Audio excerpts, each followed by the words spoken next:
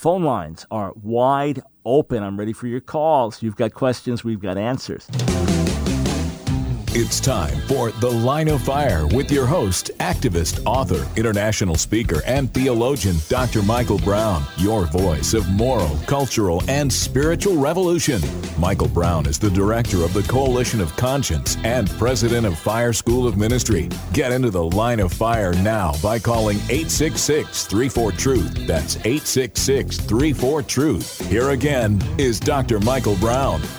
Thanks so much for joining us on The Line of Fire. Michael Brown, blessed to be with you.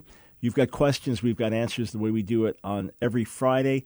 Any question you have that relates to anything we've ever talked about on The Line of Fire, any area of expertise I have whatsoever, you just want my opinion on something and think I could be helpful, 866-34-TRUTH, 866-348-7884. And as always, with very little success, but as always, I give the invitation to skeptics, critics, mockers to call and share your differences with me, but very few do. But just try again. Anyway, tonight, God willing, 9 o'clock Eastern Time, so it's about 6 hours from now, I plan to do a talk on our Facebook page, AskDr Brown, Ask Dr. Brown Facebook page. I plan to do a talk about coronavirus, the Bible, end times, what our attitude should be.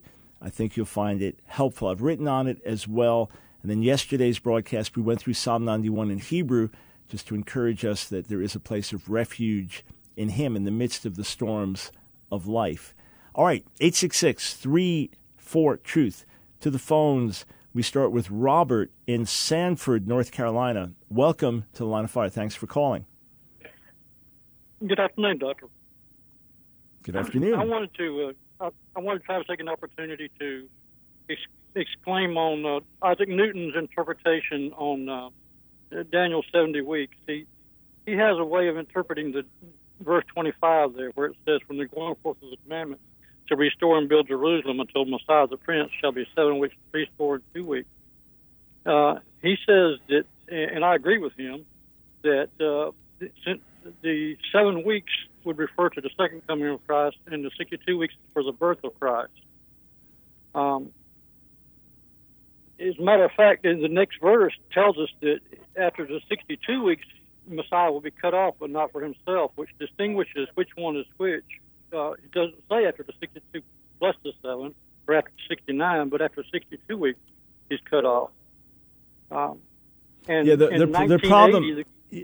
problem, sir, with reading it like that is it's, with all respect to the genius of Isaac Newton, it's a completely unnatural way to read the Hebrew text. That's the first thing. The second thing is that the weeks are clearly consecutive, that you have a period of 7 weeks, period of 62 weeks, and period of 1 week, obviously weeks of years, and that this is what's going to happen during the days of the Second Temple. So the Second Temple is going to be built, and then, so after that period of time, that's probably the period of 7 weeks, then the coming of the Messiah, his death, payment for our sins, and then the destruction of the temple. So that's all chronologically what happens. 927 ends with the destruction of the Second Temple.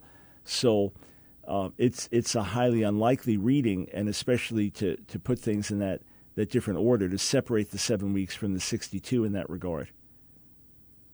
Well, Isaac Newton explains the half week instead of the midst of the week, showing that the destruction of the temple early in the first century was that fulfillment.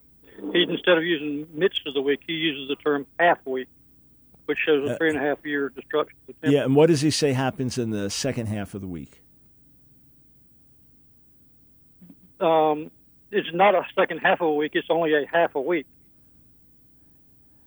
But it does say 70 weeks are determined, not 69 and a half weeks. Yes, and he explains that to say that is the 70 weeks. It takes you up to 1 year. 7 years past the cross, when God left and went to the Gentiles.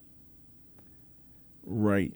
Yeah. The biggest issue I have is the separating of the 7 weeks from this 62. Not to say it's 7 followed by 62, and that's why it would not be an opinion that would be largely followed by other scholars. So the passage, we agree, has mystery in it and symbolism in it in terms of the language, but the chronological order that it's talking about the rebuilding of the temple, the coming of the Messiah, his death for our sins, and then the destruction of the temple, which takes place in the year 70, that that's the parameter within which everything unfolds. So with all respect to Isaac Newton, I don't see it. So last thing, what do you find compelling? Why do you find it compelling to separate those 7 weeks from the 62 and put it in a totally different time period? Well, for one thing, the prophecy has been fulfilled in 1980. The Knesset passed a law in 1980, which declared Jerusalem to be the capital of Israel. It set the Supreme Court, the Knesset, the government, and all the government of Jerusalem, of Israel, was set to be in the capital of Jerusalem in 1980, which would begin the 7 weeks. And 7 weeks would be up, then that would be the coming of Messiah the Prince, which is the basically what you're doing is saying that ABC comes after XYZ, or 1, 2, 3 comes after 98, 99, 100. It's just, it doesn't work like that. There's an order, and if you pull those 7 weeks out, put them in the future, I mean, it's a complete backhanded way of reading it. It's an impossible way of reading it, to be frank. And Jerusalem was declared the capital of. It doesn't even say Jerusalem going to be declared the capital. It's got nothing to do with that, sir. So the 1980 date is just, it's off. I don't mean to be insulting, but it's not what it's talking about. It's certainly not what it's talking about. Being rebuilt, temple being rebuilt. That's what was talked about, not Jerusalem being recognized as the capital. And that happened long before 1980 in any case. But thank you for the call, sir. I appreciate it. 866-34-TRUTH. We go to Chattanooga, Tennessee. Bob, welcome to the Line of Fire. Hey, thank you, Michael. Hey, look, my question is about the young age of the earth or the old age, and I just stumbled on something in my Bible reading today, and I wanted to bring it up to see if you'd ever heard this before. Mm-hmm.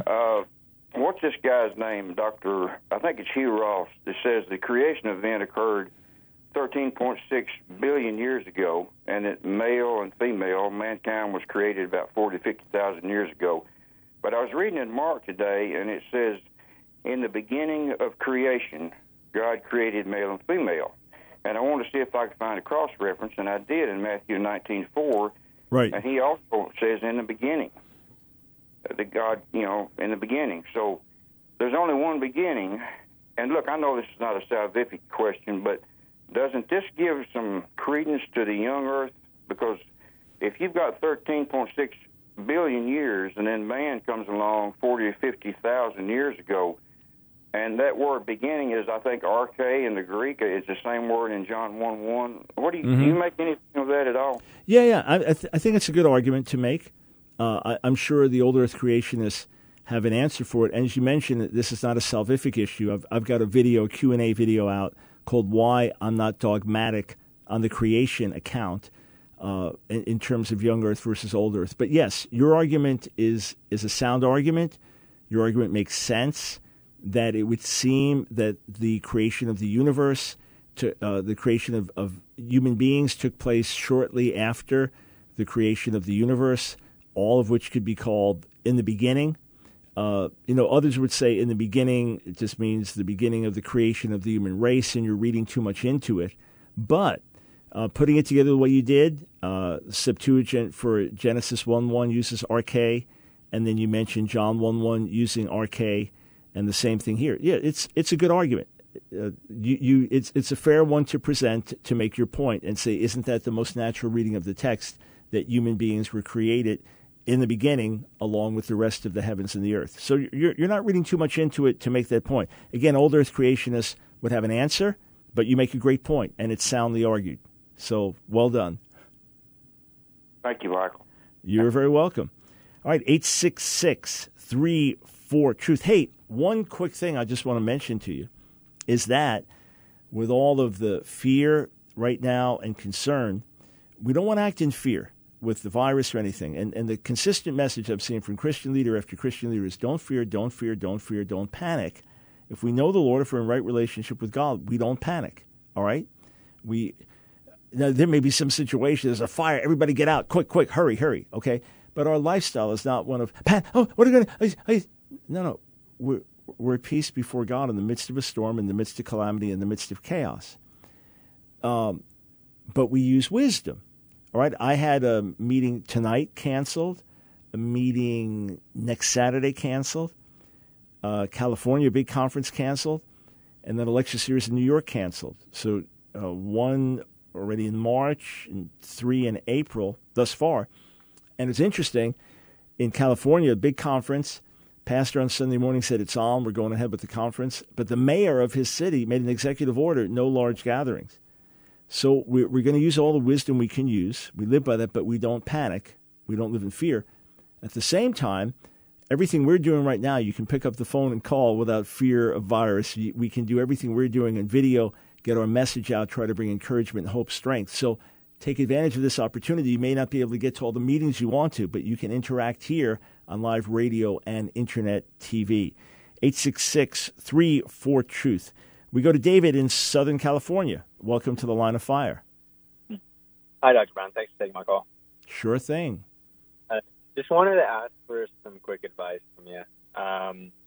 So right now, I'm kind of torn in between two different paths. On the one hand, I feel as though I should, go to trade school and, support my family by, doing this career thing, right? But then on the other hand, I really feel in my heart that God has called me to full-time ministry to go study biblical literature and kind of do similar stuff to what you're doing right now in terms of mission work, in terms of, podcasting and radio shows and stuff like that, and also building the House Church Network and those kind of things, right? But I'm trying to reconcile how I just jump into that and kind of risk the financial burden and putting that on my wife. And I'm newly married, about 1.5 years in, but really wanting to start a family and wanting to support my family, but also recognizing that, the academic studies thing isn't an immediate return. I just wanted to ask your advice on how I should approach this. My heart before God is obviously, I believe that He's going to provide for me. I believe that He's going to open up the doors that need to be opened, but also wanting to have some kind of practical wisdom in approaching this. Yep, sure thing. So I would encourage you, tell you what, I would encourage you to wait a second because I got a break coming up. And this way, rather than giving you a 10-second answer, I can answer in a little more depth. But I'm going to also read an interesting verse to you from the end of Proverbs 27. So stay right there, and we will be right back.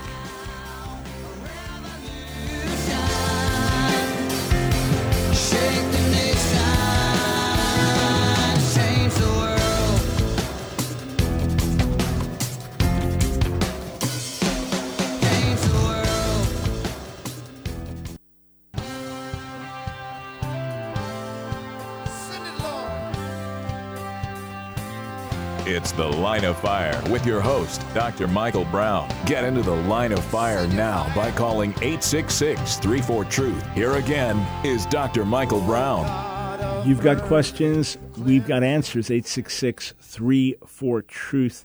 That is the number to call. Remember, tonight, 9 o'clock, starting right around 9 p.m. Eastern Time, on our Facebook page, Ask Dr. Brown, Ask K. Brown. I'll just be doing a talk specifically about coronavirus, Bible, our attitude, our thoughts on it, and I'll field some questions then as well. All right, so David, back to you.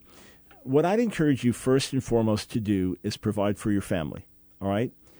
And if you remember, the apostles had jobs when Jesus called them and seemed that they were still doing work at different times. We know that Paul did it as a lifestyle. But I was in college, then we got married, then I worked part-time, then I worked full-time, and I worked my way through grad school. And then when I was getting my doctorate, finishing up my doctoral dissertation, working my doctoral dissertation, that's when I got called to leave my job and begin to teach at a Bible school. But up until then, I was working a job, different sales jobs, things like that, to provide for our family, wife and children. And ministry is done outside of a paycheck for years. Yeah. In other words, you're praying, you're witnessing, you're doing what you know how to do, you're serving in different ways. And then if there's a vocational calling that requires further training, God will open the doors for that. He'll either bring you into someone's life where you can be mentored by someone, or he'll open up a door for online classes, or he'll provide for you to go to full-time school in some other setting. But there's an interesting verse in Proverbs 27, and it says, be diligent to know the state of your flocks and attend to your herds, for riches are not forever, nor does a crown endure to all generations. When the hay is removed and the tender grass shows itself and the herbs of the mountains are gathered in, the lambs will provide your clothing and the goats the price of a field. You shall have enough goat's milk for your food, for the food of your household and the nourishment of your maidservants. Now, I know it's a different proverbial saying about something on another subject level, but it just comes to mind in terms of put first things first and care for your family, meet those needs, and do whatever ministry you know how to do in the meantime. I was preaching on street corners and sharing the gospel with people long before I preached from a pulpit. You know, I was teaching the Bible in church settings many years before I was paid to teach at a Bible school. And so much of what I do to this day, I don't get paid to do. I do it out of love for the Lord and out of burden. So you put those things first, and God will cause other things to fall into place. The other thing is you may get so intensely burdened and brokenhearted to see God work and to touch a dying world that it creates a deeper prayer desperation out of which God will birth things. You do that, God will provide the rest, all right? All right. Thank you so much, Dr. Brown. I really appreciate it. I actually also enrolled in online school ministry for Fire School. So awesome. awesome. Just put in the application, last week, and getting the transcripts all together. So making those steps forward while working a full-time job. Yeah, thank you so much. That's an ideal thing to do with online school, because you can do things more at your pace and fit it into your schedule. You don't have to be at a certain place. Like when I was in grad school, I worked 4.5 days a week, because one afternoon I'd have to leave early to go into grad school to take a late afternoon and early evening class. And that was the way I had to do it. If it was an online situation, I could have done it, just in the evening or something else. So great. We'll be glad to have you as a student, David. God bless you. Yeah, thank you so much. God bless you. All right.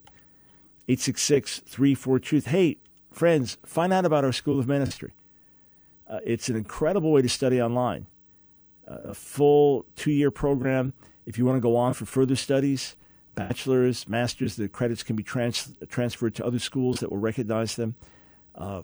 Most notably the King's University in Dallas, and you can continue your studies online there, but you'll get blessed, you'll get stirred, or you can just take some of our popular video classes. We just released our new class on Hebrews that anyone can take. You don't have to have transcripts apply to the school, just anyone can take that.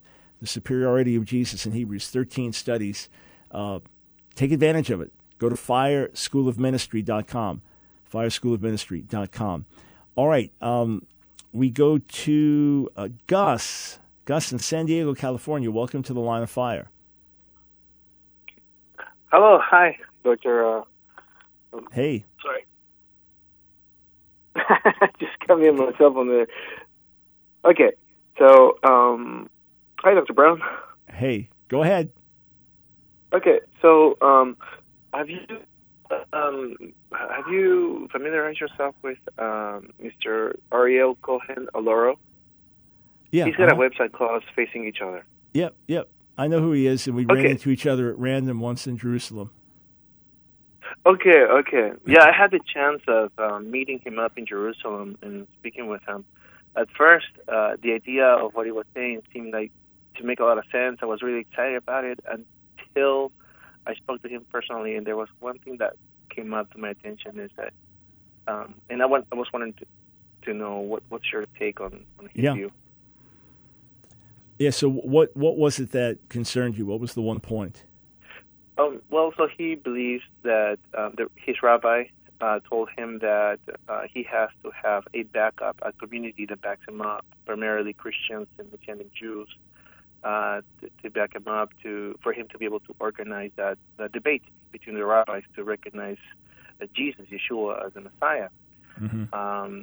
However, what came to my attention is that he said, well, I haven't accepted Jesus into my heart because Jews don't need to do that.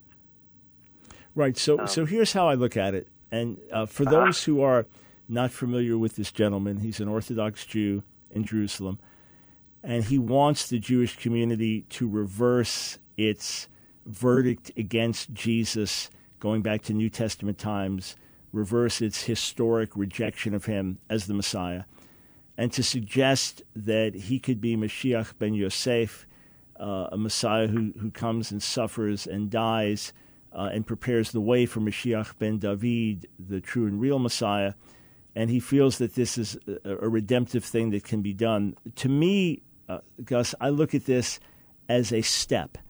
I look at this as something that God is doing in the Jewish community to further open hearts and minds to who Yeshua is. The fact that it's an Orthodox Jew saying it is significant. Does that mean he's all the way there or that he's a believer himself? No, it doesn't. But God can work in these ways. I expect God to work in ways that would be unconventional to us, to get Jewish people to begin to reconsider who Jesus is. My new book, Resurrection, does that very thing, trying to get traditional Jews to look at one of the most famous rabbis of the last generation, one of the most influential Jewish leaders in modern history, to look at his life and then to say, okay, but here's where it falls short, and now look at the one who is the Messiah, Yeshua, the one and only. Yeah. So, again, look at it so don't take the baby out with the bathwater, in other words. Yeah, exactly. God could be working through this, even though this gentleman is not there yet fully and doesn't know the Lord himself. You think, well, why would he even want to do it? That's what I'm saying. God could be working through it. So it is a something pointing in the right direction, but ultimately it's going to have to be the clear gospel message of forgiveness of sin through the death and resurrection of Jesus, Yeshua, the one and only Messiah. Hey, thank you for the question. Much appreciated. 866-342. And to be clear, Jews need Jesus to be saved, just like Gentiles need Jesus to be saved. To be perfectly clear, for those that aren't clear on that. All right, let's go to Seth in Pittsburgh, Pennsylvania. Welcome to the Line of Fire.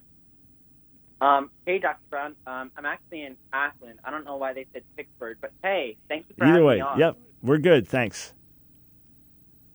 Okay, so you consider yourself a charismatic, and there's a lot of people that consider themselves continuationists. I just wanted to know, is there a difference between the two? Are they the same? If not, or if they're the same or not, then why? Yeah, it's all terminology. Every charismatic and Pentecostal, by definition, is a continuationist, in that we believe that the gifts and power of the Spirit mentioned in the New Testament continue to this day. All right? I'm also Pentecostal. Pentecostals believe in a baptism of the Spirit subsequent to salvation for empowerment for service, with speaking in tongues being a very common evidence of that. Many charismatics would not point to that experience as much as saying that there are various ways the Holy Spirit will work through us, and tongues, etc., is one of them. But a lot of it is just terminology. Some people like to use continuationist because it's just a theological term, and it does not therefore associate you with a Pentecostal denomination or a charismatic movement or a particular preacher or leader. But beyond that, I don't really know a difference between saying I'm continuationist and I'm charismatic, other than the association with certain people, whereas you can just say I'm a continuationist and you're making a theological statement. When you say I'm charismatic, you're making a theological statement, but it may associate you with a TV preacher or this group or that group, and many people would say, I don't associate with those groups. I just believe these things are for today. So it's semantics more than anything. Okay. Yeah, definitely. I consider myself a charismatic. I believe that the gifts of tongues are for today. But, Paul says, not all will have, the gift of speaking in tongues. If God were to give me the gift of speaking in tongues, that would be awesome. But we obviously recognize, as it says in Psalm 115, verse 3, our God is in the heavens. He does whatever he pleases, right? Yeah, here's what I would do, Seth. I would say, Father, give me everything that you want to give me so I can serve you most effectively, know you most intimately, and declare you most powerfully to a dying world. Everything you have, let it overflow in me for your glory and for the good of this world. And then you love him and trust him and honor him. Hey, thank you for the call, Seth. I appreciate it.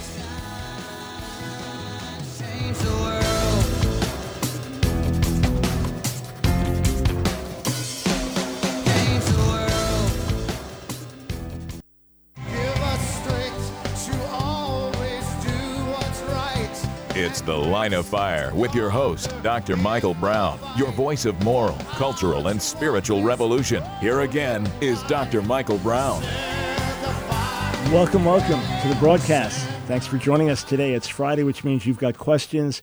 We've got answers. If you missed yesterday's show where we went through Psalm 91 in Hebrew with constant application to the crisis we're in right now with the coronavirus, you can get that video. You can watch it on our Ask Dr. Brown website, askdrbrown.org, or on the YouTube channel, AskDR Brown on YouTube. And then tonight, about 5.5 hours from now, 9 o'clock Eastern Time, be doing a talk on the coronavirus, the Bible, the end times, where do these things fit, where do they not fit, and answering some questions as well over at our Facebook page, Ask Dr. Brown.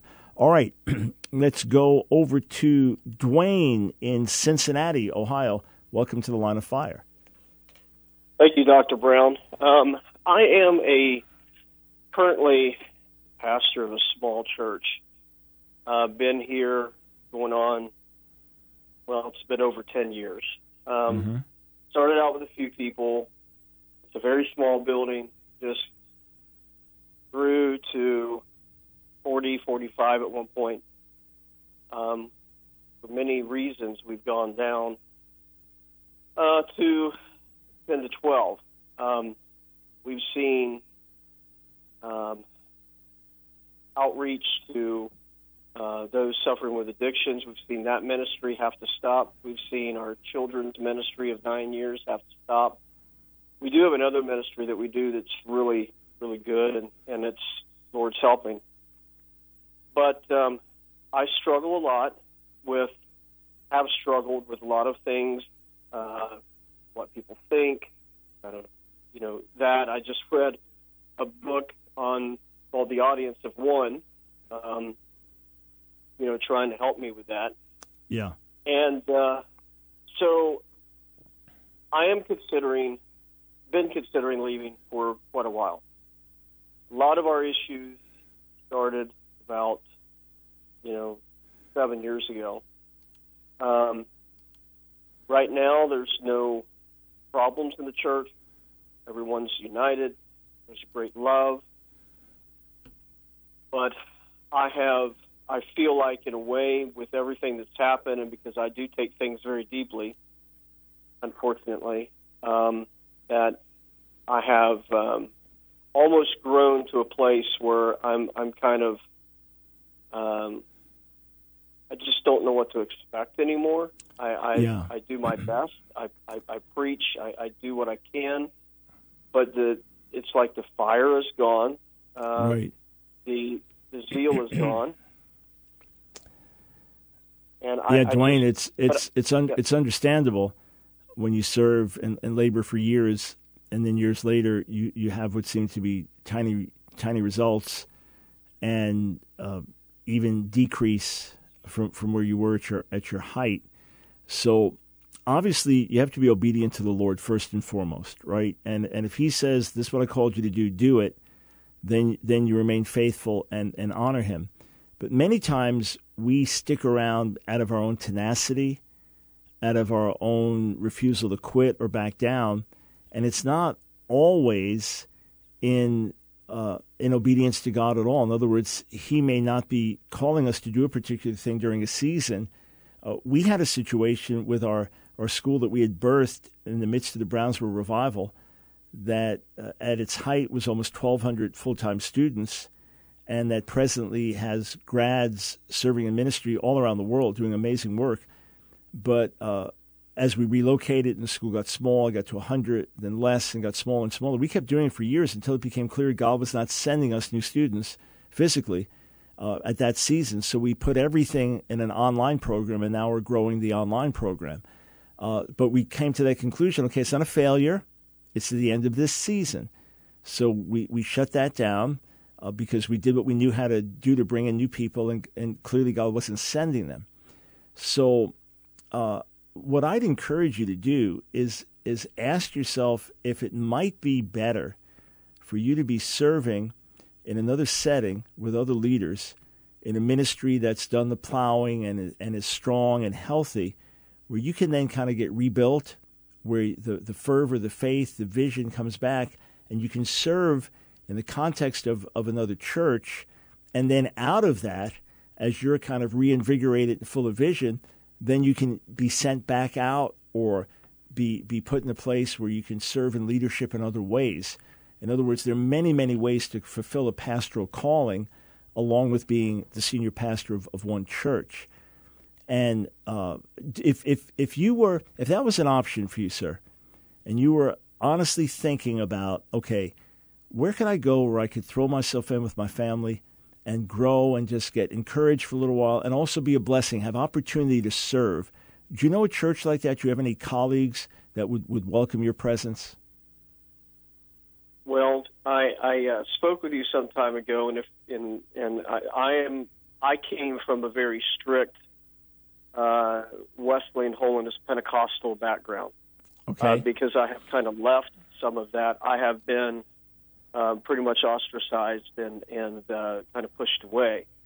There are places that are not real close to me that I would possibly go to, but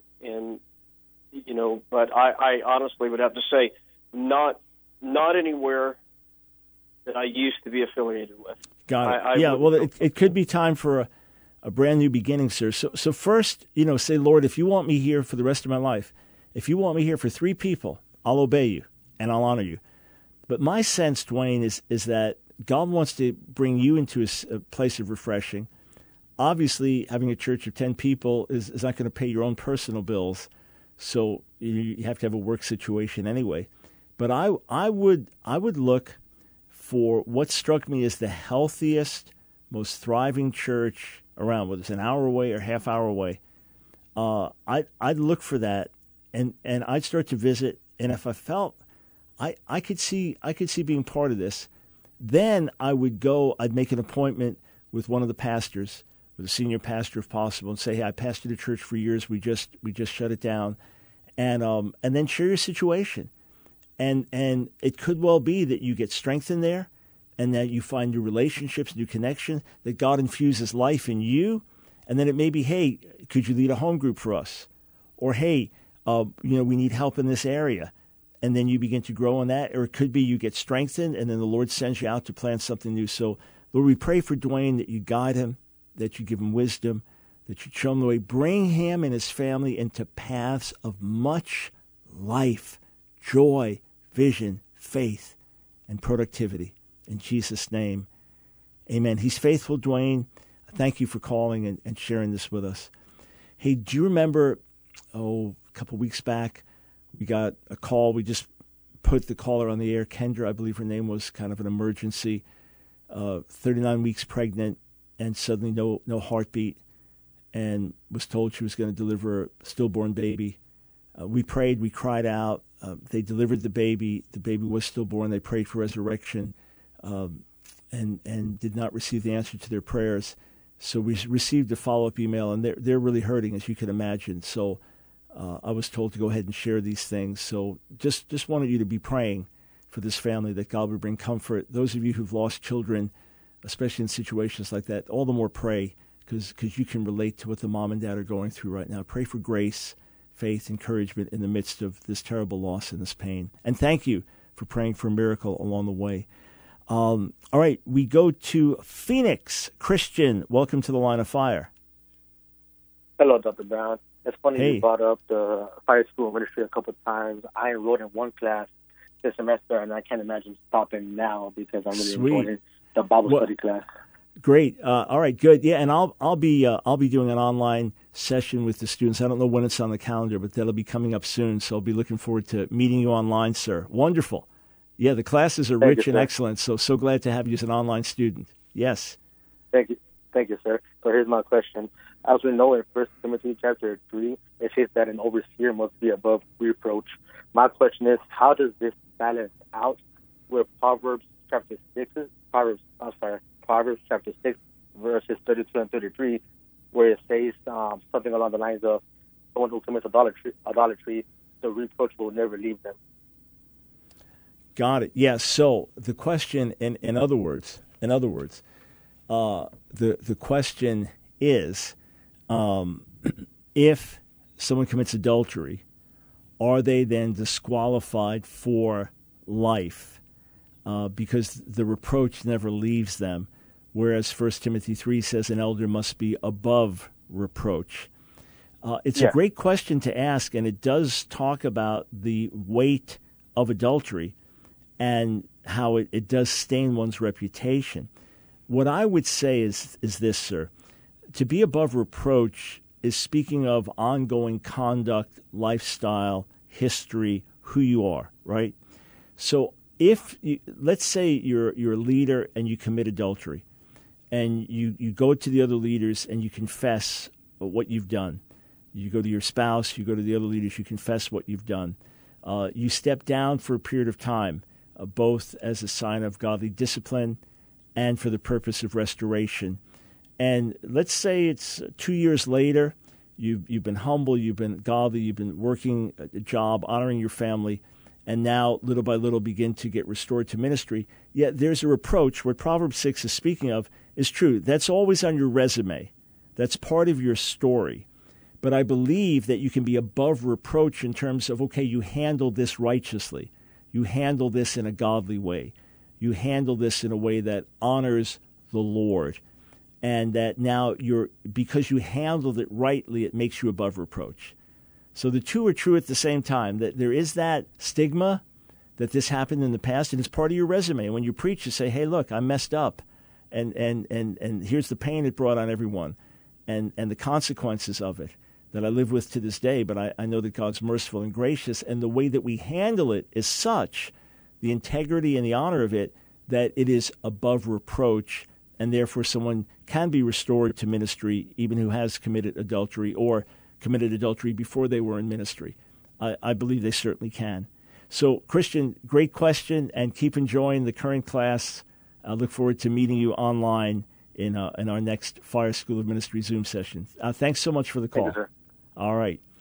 866-34-TRUTH. Listen, friends, when we did our first Zoom session with our online students, I was reminded, on our academic team, we were reminded of how amazing the classes are, because the students just like blown away by the quality of the class. Think, man, wait till you take more of them.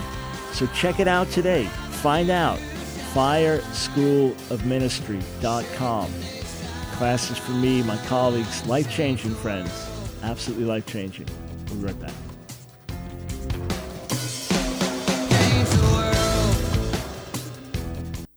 It's The Line of Fire with your host, activist, author, international speaker, and theologian, Dr. Michael Brown.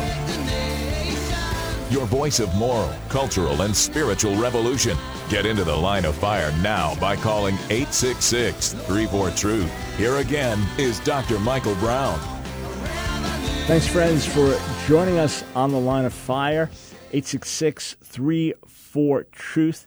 We go to Joseph in Toccoa, Georgia. Thanks for calling The Line of Fire. Hello, Dr. Brown. It's great to hear your voice, and I'm so thankful for The Line of Fire, especially this day and age, and being able to connect with people and Christians and fellowship together. Great to speak I have with a you. question. Yeah. About just neglecting meeting together from Hebrews 10:25 in the context of kind of what we're facing. What are your thoughts on the church not meeting on Sunday mornings, going to purely online forms of meeting where you're sermon casting and or doing those kinds of things? Do you feel like that is a wise decision? Do you feel like that is we're lacking faith if we choose to do that and instead of going out and serving in hospitals and doing these kinds of things? Yeah, so Hebrews 10:25 about not assembling the forsaking of ourselves together. Not forsaking the assembling of ourselves together. First, that's the general pattern. In other words, don't isolate yourself. Gather together. That could be house meetings. That could be small groups. That could be large corporate meetings. So that's our habit, and that's how we live, and that's what we seek to do, and it's important. There are times when we can't. There are natural disasters because of which you can't meet together. If you're physically sick and you're going to get others sick if you go, you don't meet together. So this is just a general exhortation as opposed to an order, and if you have a few months where you're meeting in different settings and formats, so you fellowship in different ways, you gather together in different ways, that's perfectly fine. I'm looking at it in a very simple way, that on the one hand, I'm trusting God and His faithfulness and His grace, and then I'm seeking to act by wisdom, which is what the book of Proverbs is filled with, is wisdom, wisdom, wisdom, how to live and how to preserve your life. So when you see danger, you avoid it, right? You see there's a tornado here, you don't drive into it, you drive away from it. So being pragmatic, being wise, that's part of what God calls us to do. So in this case, my policy has been that if the invitation is still there, like I had a college event, drove a couple hours to get to last night, as long as it was still on, I went. Event for tonight got canceled. Sunday morning, I'm scheduled to speak at our home congregation fire. The event is on. I'll be there. So if others make a decision, flights are canceled, you can't gather over 100 people, you can't do this, then I submit to the authorities. And it's nothing to do with faith on my end. It's just like wearing a seatbelt. It's just the law, and you do it. And normally the laws are there for wise reasons. So don't look at it as a lack of faith. If we don't gather, I just talked to a pastor today, and he plans on gathering. I said, hey, if you feel to do it and your local government has not forbidden it, fine. But if you feel it's not wise, or it's best, or maybe tell older people to stay back or whatever, let's use a lot of wisdom here. This is a life and death situation. Right now, it seems that the virus is 10 times more deadly than the common flu, with real potential of a massive outbreak across the country. So we need to use a lot of wisdom. But the key thing is not to fall into fear in any way, to walk in faith and confidence in God, knowing that He's got our back in that respect. And if we live, if we die, we're His. So thank you for the question. I appreciate it. 866-34-TRUTH. We go to Mike in Bourbonnais, Illinois. Welcome to the Line of Fire. Oh, hello, Dr. Brown. How are you? Doing well, thank you. I pray you're healthy. By God's grace. Thank you. Me too. Said one really, I'm trying to make this as direct a question as possible. So many thoughts to, gather. But in my personal studies, kind of like when I read your book 18 years ago, I think it was, Hands Are Stained with Blood.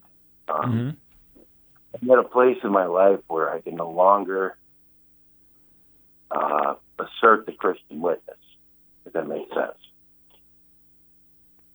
And I see the New Testament as completely 110% Jewish, and it was Jews who love Jewish people.